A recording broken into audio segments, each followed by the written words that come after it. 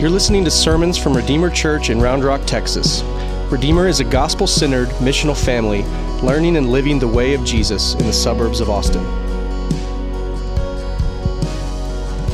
Amen. Good morning and welcome to our Sunday gathering. My name is Josh. I'm one of the elders here at Redeemer, and it is so good to be here with you this morning to worship through the reading of Scripture, through the confessing of sin, through the singing of God's praises, and now we'll turn to the preaching of God's Word. If you're a visitor with us, we want to welcome you. We realize it's not always easy coming into a new church. It can be intimidating, but we hope that you were greeted warmly. I always like to let this little secret out. This church is not full of perfect, put-together people. It's a bunch of broken sinners who all know and confess their common need for grace, for Jesus. And so you're welcome here. We're glad that you're here. And I believe this morning that when we gather, that God in His providence has particular grace for each person that He's brought here. And so I'm glad that you're here. We are currently working through the Gospel of Mark. Last week, Pastor Jordan walked us through Mark chapter 4, verses 35 through 41, where Jesus calmed this raging storm that was on the Sea of Galilee. And we learned in that text that really Jesus in His miracles is kind of opening a window for us into the kingdom of God. He's kind of saying this is what it looks like when the rule of God comes in the person and work of Jesus. Jesus, the creator of all things, has the power to restore and put in order His creation. His kingdom, His rule, His reign is bringing about shalom, that is peace and harmony of the world that has gone chaotic. And today we're going to pick up in chapter 5. We're going to be in verses 1 through 20, where Jesus and His disciples, they've just come out of the raging storm, and they're going to head into Gentile territory on the other side of the Sea of Galilee. And as we read in our text, we'll see that immediately they're going to be confronted by a demon-possessed man. Right? It's going to get exciting today, so just buckle up a little bit. But we're going to see ultimately today that there is real evil in our world, and it can only be defeated by the powerful presence of Jesus Christ. That's where we're going to go today in our text. So let's pray, and then we will jump in again to the text. Father, Son, and Holy Spirit, we come to you this morning asking for your grace and your mercy. Many of us are tired, many of us are weary, many of us are distracted, and we pray that you would quiet our hearts and help us to hear your word. Help us to see the beauty and grace and power of Jesus in this story that we read. Help us to see ourselves in our own spiritual bondage and oppression, Lord Jesus. Help us to see that you are the only one who can bring light and freedom. Guide us, Holy Spirit, into your word. In Jesus' name we pray. Amen. Well, let's jump back in, starting in verse 1. It'll be up on the screen as well. We'll work our way through the text. Verse 1 and 2. They came to the other side of the sea, to the country of the Gerasenes. And when Jesus had stepped out of the boat, immediately there met him out of the tombs a man with an unclean spirit. Now let's just pause here to set the scene.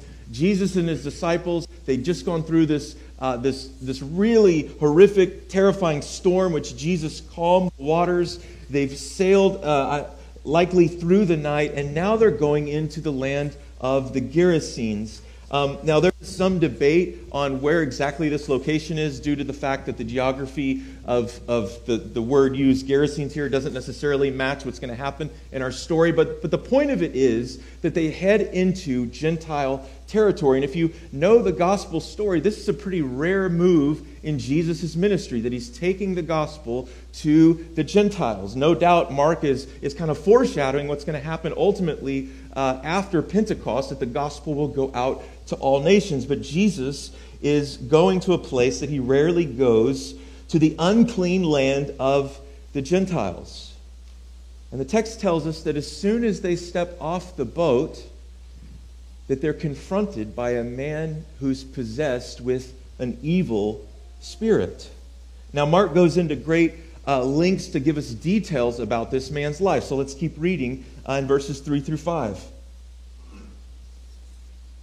He says, "He lived among the tombs, and no one could bind him anymore, not even with a chain.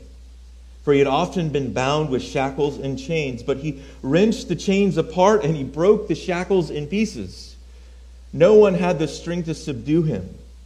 Night and day among the tombs and on the mountaintops, he was always crying out and cutting himself with stones." We might say that last week Jesus encountered an above-average storm. This week Jesus encounters an above-average man possessed with evil spirits. Now let's recap a little bit of what we see in the text, what we learn about the man. One, we see he's filled with an unclean spirit. We're going to learn more about that as we keep reading. Two, that he lives among the tombs. Now, I don't know about you, but that's a little odd and a little creepy, and it was just as odd in Jesus' time, right? You meet someone in town, you say, "Where do you stay?" "Oh, I live over off Grimes." "Where do you stay?" "Oh, I live in the graveyard." Right? That's odd and weird, and it was just as weird. It was, in the tombs would have represented the ultimate place of uncleanliness to the Jewish mind. It would have been a place of the dead that is tainted with uncleanliness.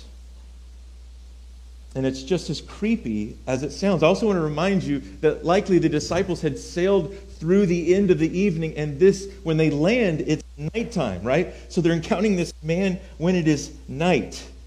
It's dark. We also learn about this man that the social response to him by those around him to his whatever he had going on was to try to bind him up with chains and to just forcibly restrain him. And evidently, this man had been possessed to such a degree that he'd had superhuman strength, right? Marvel's not all the way out there, right? He had superhuman strength to break the chains that they'd put on him. And then finally, we see that night and day, among the tombs and then on the mountains, he was always crying out, wailing, cutting himself with stones. Likely this cutting himself with stones was a part of pagan rituals of worship and some manner of dealing with spiritual darkness. And really this whole setup, this detail that Mark gives us is setting the scene for this suspenseful, eerie, creepy conflict that's about to ensue. I'm imagining that if I'm one of the disciples, I'm kind of wishing I could go back to the boat in the storm at this moment, right? I don't know, maybe you guys have more guts than I. I imagine a feel similar to, how many have seen episode 9 of Star Wars? Let me just see how this is going to land. Anybody seen episode 9? Oh, wow. I'm disappointed a little bit. Maybe I should have chosen a different movie.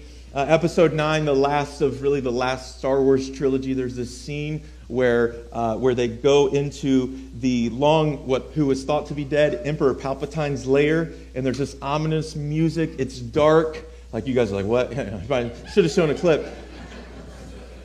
And it's creepy, and there's this dark choir singing, and I get the same vibe in this story. It's a terrifying moment. It's a terrifying man. And as suspenseful and creepy as it seems, and it is, the scene also conveys a sense of tragedy to us. Let us not forget that amidst all this chaos, amidst this darkness and raving lunacy, here is a man. A man created by God. A man bearing the image and dignity of God. A man ostracized, haunted, and tossed to and fro in a constant storm. It's certainly uncomfortable for the disciples to be here. It's uncomfortable for us to even encounter the story. And to this man, it's his life. It's what he lived day after day. Let's keep reading in verse 6. And when he saw Jesus from afar, he ran and fell down before him. And crying out with a loud voice, he said, "What have you to do with me, Jesus, Son of the Most High God? I adjure you by God, do not torment me." Now this man, he runs to Jesus, perhaps some mix of desperation and demon possession driving him towards Jesus. We don't get the exact reason why he runs towards him, and he bows down and he falls down on his feet. And it seems as though the man is talking to Jesus at first when he cries out in a loud voice and asks him, "What have you to do with me, Jesus, Son of the Most High God? I adjure you, don't torment me." But quickly we realize from the text that this is actually not just the man speaking. This is a legion, a host of demonic forces within the man who begin to have a conversation with Jesus. He's filled with spiritual evil. Look at verse 8. "For he was saying to him, 'Come out of the man, you unclean spirit.'" So here's Jesus encountering this man filled with spiritual evil. Jesus begins to have a conversation that maybe the disciples at first thought, "Oh, he's talking to this guy." No, he's dealing with spiritual forces at work in this man. And before we move forward, I think it's important to acknowledge that this is pretty difficult for us. Right? This is you don't just read this and go, "Oh, normal, Jesus talking to demons, not just one demon, but over 1,000 demons, normal." No, this is not normal. It's not fine. It brings up the uncomfortable reality of spiritual evil at work in the world. And most of us, if we were to find ourselves as one of the disciples in this scene, the way our culture and our worldview has conditioned us, we're immediately starting to psychologize what's going on. "Oh, this man, he's just got mental illness." And perhaps that's at play. But this man, let's just label it this way. And perhaps there's other diagnoses at play as well. Or perhaps we just write it off to ancient culture and, we tell ourselves to comfort ourselves, "Oh, there's no such thing as evil spirits." Like, get back in your right mind, right? We tend to go there, and our culture has conditioned us to go there immediately to write off anything that doesn't fit in our nice, neat little Western worldview. You see, we live in a culture that has been shaped to see the world as flat. Not flat earther, I'm not talking about that. But to compress everything that is reality into what we can touch, taste, see, and feel. If we can't measure it scientifically, for us, it doesn't seem as though it's reality or real. But we can't ignore in this text that Jesus is talking to a man, but is really talking to an evil legion of spiritual creatures. Jesus goes on in verse 8 to address these demonic forces. He says, "For he was saying to him," speaking of Jesus, "'Come out of the man, you unclean spirit.' And Jesus asked him, 'What is your name?' He replied, 'My name is Legion, for we are many.' And he begged him earnestly not to send him out of the country." Let me just address verses 8 through 10 for a second. Jesus, in talking to these evil spirits, asks the spirit or spirits for their name, and they reply with Legion. Now, Legion was unlikely to be their actual name, as Legion was a Roman term to describe a military unit. It was approximately a military unit, approximately up to 5,000 troops, and some other units packed in there. It could be a little bit smaller, but it mainly meant a large grouping of soldiers. And needless to say, in our text, and we'll see this in a bit when the pigs come into the scene, there was a multitude of demonic forces terrorizing this man, causing him to live in the place of the dead, driving him to cut himself and scream out in terror. Now, for most of us, this is quite a challenging scene. Honestly, if I'm picking the preaching calendar some weeks, I'm like, let's just move to the next part, right? Jordan assigned me this week, so he's not here today. I'm going to blame him. But I'm thankful for it because it is a great text. And perhaps you finding yourself not wanting to go there, or you find yourself uncomfortable with even the words demons or spiritual forces. Our flattened worldview offers us comfort with a multitude of ways to write this off, to just push it on to ancient culture, but the biblical worldview consistently acknowledges that there is more to this world than what meets the eye. Just as there is a physical world with rulers and authorities and order, there is a spiritual world with rulers and principalities and order. This doesn't mean that every problem or everything we face, we find a demon behind every corner, but it means that in our calculation of evil and sin, we need to have in there some space for the spiritual world, that there is indeed a real battle waging against evil in our world. Historically, the church has often recognized our battle against the flesh, the world, and the forces of Satan. If you go read the Apostle Paul in Ephesians chapter 6, you'll see that he said in Ephesians 6, I've got it here, he said in Ephesians 6:12, "For we do not wrestle against flesh and blood, but against the rulers, against the authorities, against the cosmic powers over this present darkness, against the spiritual forces of evil in the heavenly places." You see, it's not so simple. It's not always so clean. Could some of our modern categories be at work here in this man? Absolutely. But perhaps we need to open our minds to see that there's also evil in our world that our human solutions cannot handle. These people had tried to deal with this man's problems by shackling him and putting him forcefully in chains, and it couldn't fix the problem.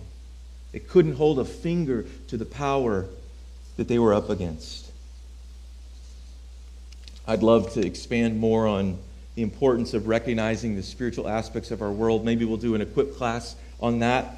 But for the sake of our text, we're going to keep moving forward. I just want you to wrestle with that tension, though, as we look at this text. See, here's the main takeaway from this text and what we're seeing so far, that there are problems we face, that people face and suffer, that cannot be resolved by mere human power or strength. There are spiritual forces at work in the world that weapons of flesh offer no defense against. There are spiritual forces of evil that oftentimes we've become spiritually numb or blind to until it blows up in our face like we see in this man. I think it's why Peter in 1 Peter says, "Be watchful." At the end of his letter, he says, "Be watchful, for your enemy is like what? He's like a roaring lion who seeks to kill, steal, and destroy." You literally get to see that in this man's life, that he had taken his family, he had taken his belonging in the city, and he brought him to the place where he's essentially a walking zombie. This is a real problem, and we don't have simple, easy human solutions. Now, some of you might be, if you really are taking this seriously, starting to get a little, freaked out. And let me just assure you, comfort is coming. But comfort is not coming in the sense that I'm going to tell you, kind of psychologize this away and say, you know what, we don't really believe in those fairy tales anymore like that. But that's not what I'm going to comfort you with. Comfort is coming, but it's coming in the presence and power of Jesus. Let's keep reading in verse 10. "And he begged him earnestly not to send them out of the country. Now a great herd of pigs was feeding there on the hillside, and they begged him, saying, 'Send us to the pigs, let us enter them.' So he gave them permission. And the unclean spirits came out and entered the pigs, and the herd, numbering about 2,000, rushed down the steep bank into the sea and drowned in the sea." See, the unclean demonic spirits who had terrorized this man, they cower at the presence of the Most High. You see, at this moment in Mark's gospel, the disciples and onlookers, they're still trying to figure out who Jesus is. Because we know from the scriptures that by his physical appearance, by what could meet the eye, he wasn't some impressive physical creature, right? So it's not obvious to them that this, in fact, is the creator of the universe. They're learning and they're starting to see hints of that, but it wasn't obvious. But these demons who they know, if they have anything going for them, at least they know what's up in the reality of the spiritual realm. They recognize who they're dealing with. They, perhaps off the lips of these demons, give the most high praise that we've heard so far in Mark's gospel, calling him the Son of God Most High. This is a term rarely used, but sometimes used in the Old Testament to recognize Yahweh, God. And they know that his presence and his arrival on the scenes means their demise and their end. They know what they've done to this image bearer that Jesus made that belonged to him. And so they ask Jesus, they begin to bargain with Jesus to be sent, not cast out of the country, but to send into a group of pigs. And we might ponder for days, why would they want to go into the pigs? That seems like a weird request. Well, the only thing I can think of is perhaps they were so hungry for chaos and destruction, they just needed something to do. And Jesus, in a slightly odd moment, he seems to at first, he grants the request. They go into these pigs. There's 2,000 pigs that are driven wild by the presence of these demons. The pigs run headlong over a cliff into the sea, and they all die. Now, there's no doubt Mark is telling the story, but he's also messaging some things to us here. He's showing us that when Jesus shows up, when his power and presence comes on the scene, that darkness scatters and it's done away with. Right? In fact, this isn't the first time that God has miraculously thrown evil forces into the sea. Think back to the Exodus story when they come out of Egypt. What does he do with all the pursuers and all the evil that chases after God's people? The seas come crashing down. It's a scene of judgment over evil. Evil spirits do not belong in the hearts, in the bodies of human beings created to give worship and praise to God. They belong in the swine, the filth, and they're going to be destroyed. Right? Now, sorry if you're a pig lover, if you're a pig at home, there's some interesting old interpretation of this text that talk about hate on pigs, and they weren't very popular in Israel, blah, blah. It's not trying to hate on animals. God created them too. But how much more is this human being worth than this group of pigs? Jesus simply gives the command, and his command to this legion of demons sends them to their demise. You see, family, there are problems that we will face. There are problems in your life and in our world that cannot be solved merely by human strength. There are things you will face that cannot be fixed just by making more effort. They require the powerful presence of Jesus Christ. You see, it's his light, his presence, him showing up with his authority that drives out the darkness. He's the light in John chapter 1 that when it comes upon the scene, the darkness does not overcome it. And while I think we should take this story for what it's worth, I think there's also an application to us that there is no part of us, there's no darkness in us, there's no shadow in our soul, there's no oppression we face that Jesus cannot command freedom. What hope for our world. What good news that he has come and darkness will not get the last word. N.T. Wright sums up this story in this way. I thought this was a great quote.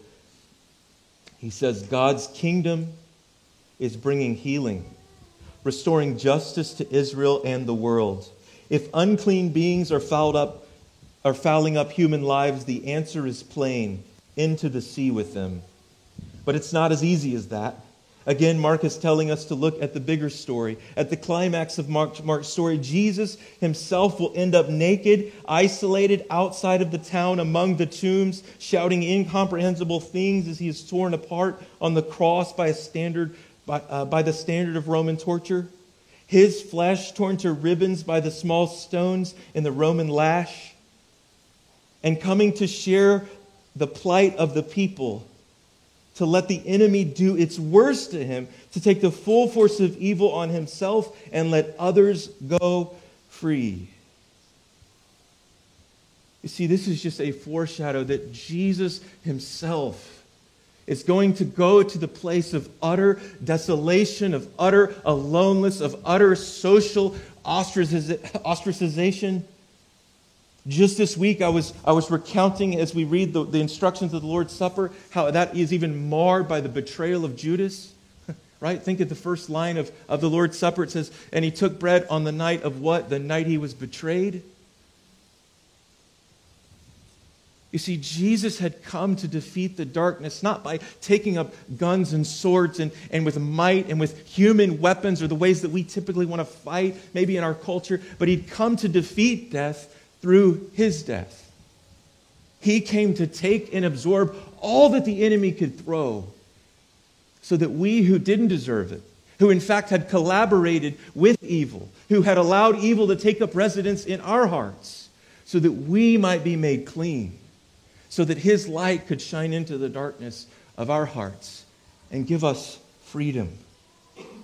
Look at what happens in this man's life. Let's keep reading in verse 14 and 15. The herdsmen fled and told it in the city and in the country. And people came to see what it was that had happened.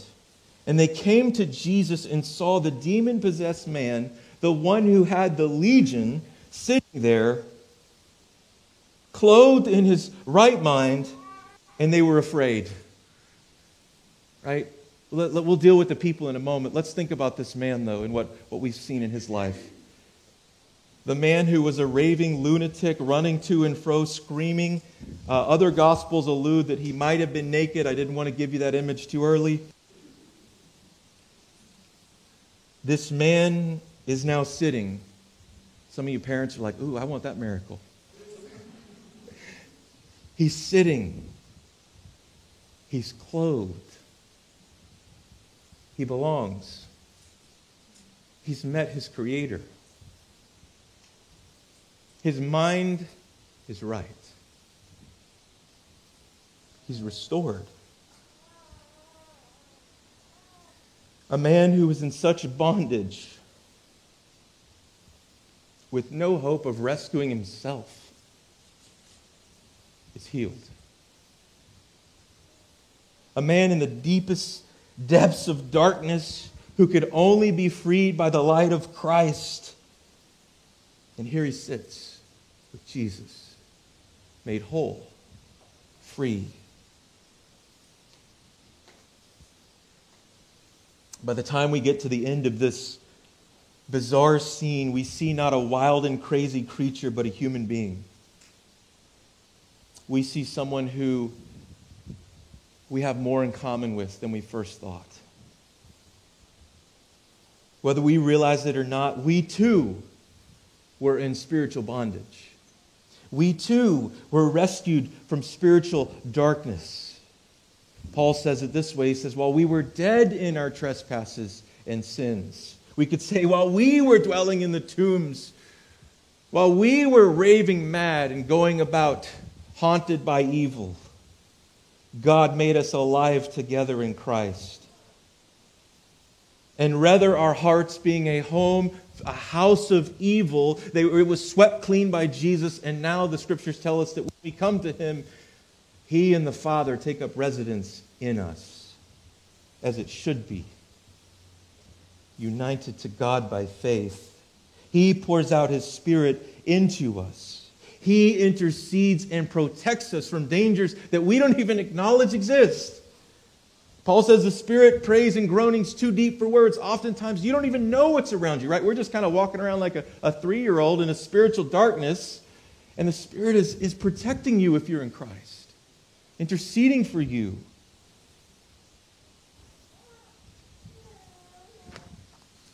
Finally, the scene ends with a bit of a surprising response. We'll read the last part of the text here.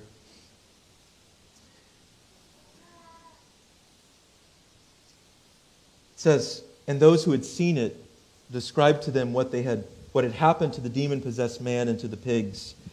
And they began to beg Jesus to depart from their region. Now let's just pause there for a moment. This is an interesting response. You would think if you saw a man who was ravingly mad and he was put in his right mind, that you'd say, hey, More of that, right? Stay around. Can you do more? The people had experienced, no doubt 2,000 pigs was a pretty significant economic loss. So there's that aspect. That whoever these farmers were, they don't seem like they were going to be a witness to the people, like in a good way. They were like, this guy's costing me my business. There's also the aspect of the text that says that they were fearful. Right? I kind of imagine the same way that maybe the Israelites, when they saw Mount Sinai and they saw God's power and presence revealed, they said, no thanks. You go, Moses. We're going to hang out over here. They begged Jesus to leave.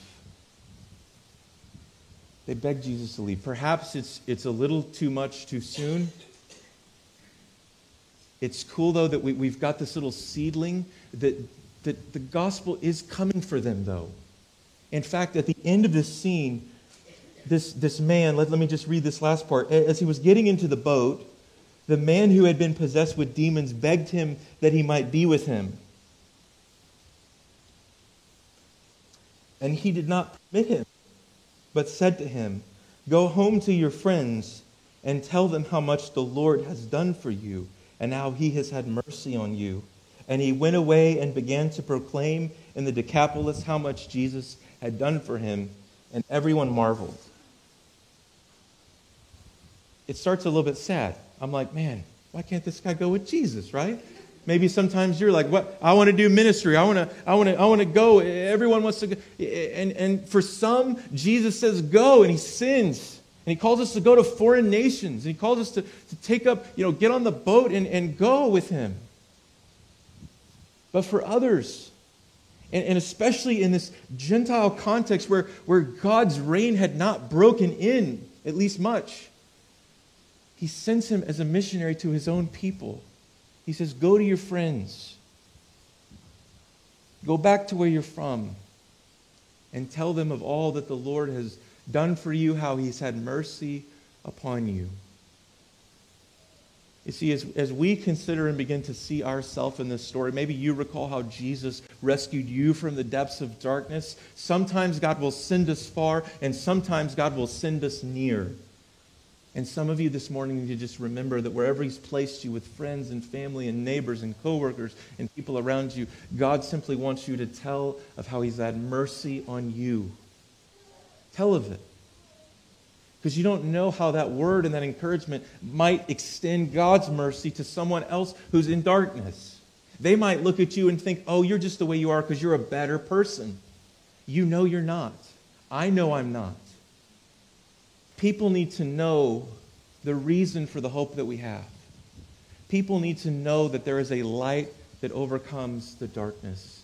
How cool is it that the first missionary to this area was a raving, mad, demon-possessed man? Wow. If God can use him, he can use us.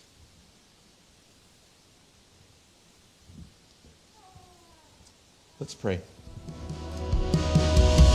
Thanks for listening. If you are looking for info, find our website at redeemerrr.org or download the Redeemer Round Rock app from the Android or iOS App Store.